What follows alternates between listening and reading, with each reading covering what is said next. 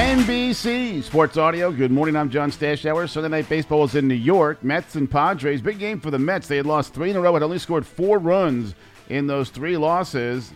Their lead over Atlanta in the NL East, which was once 10.5 games, was just a half game. Now, the Braves did lose their game at home to the Angels 9-1, so the Mets knew they were going to stay in first place, but they needed a win, and their bats were quiet, scoreless for 5 innings against the Padres' Joe Musgrove, and then in the 6th, the Mets finally broke through.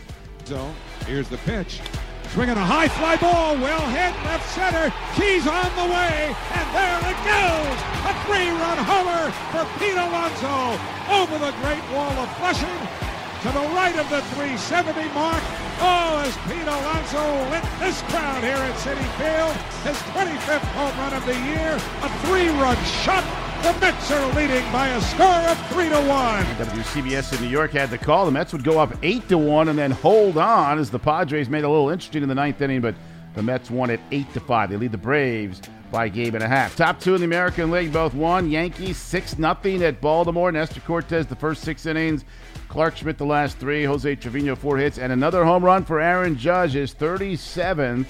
He hit 3 in the series in the one game where he didn't homer. He had 4 hits. The Astros right behind finished a sweep in Seattle. The Mariners began that series having won 14 in a row. Jose Altuve, a leadoff home run, his 19th.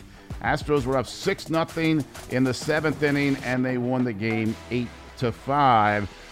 Red Sox are in a horrendous slump. They've lost 17 of their last 23, and during this 5-game losing streak, they've allowed 67 runs. Toronto, of course, had the 28-run outburst on Friday. They won Saturday. They won yesterday 8-4. They scored 5 runs in the first inning.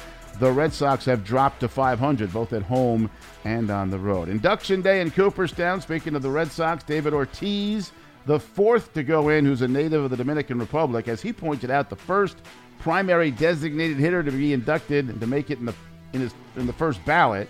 Joined by Jim Cott, Tony Oliva, and the late Gil Hodges, as well as the late Minnie Minoso and Buck O'Neill. This is NBC Sports Audio.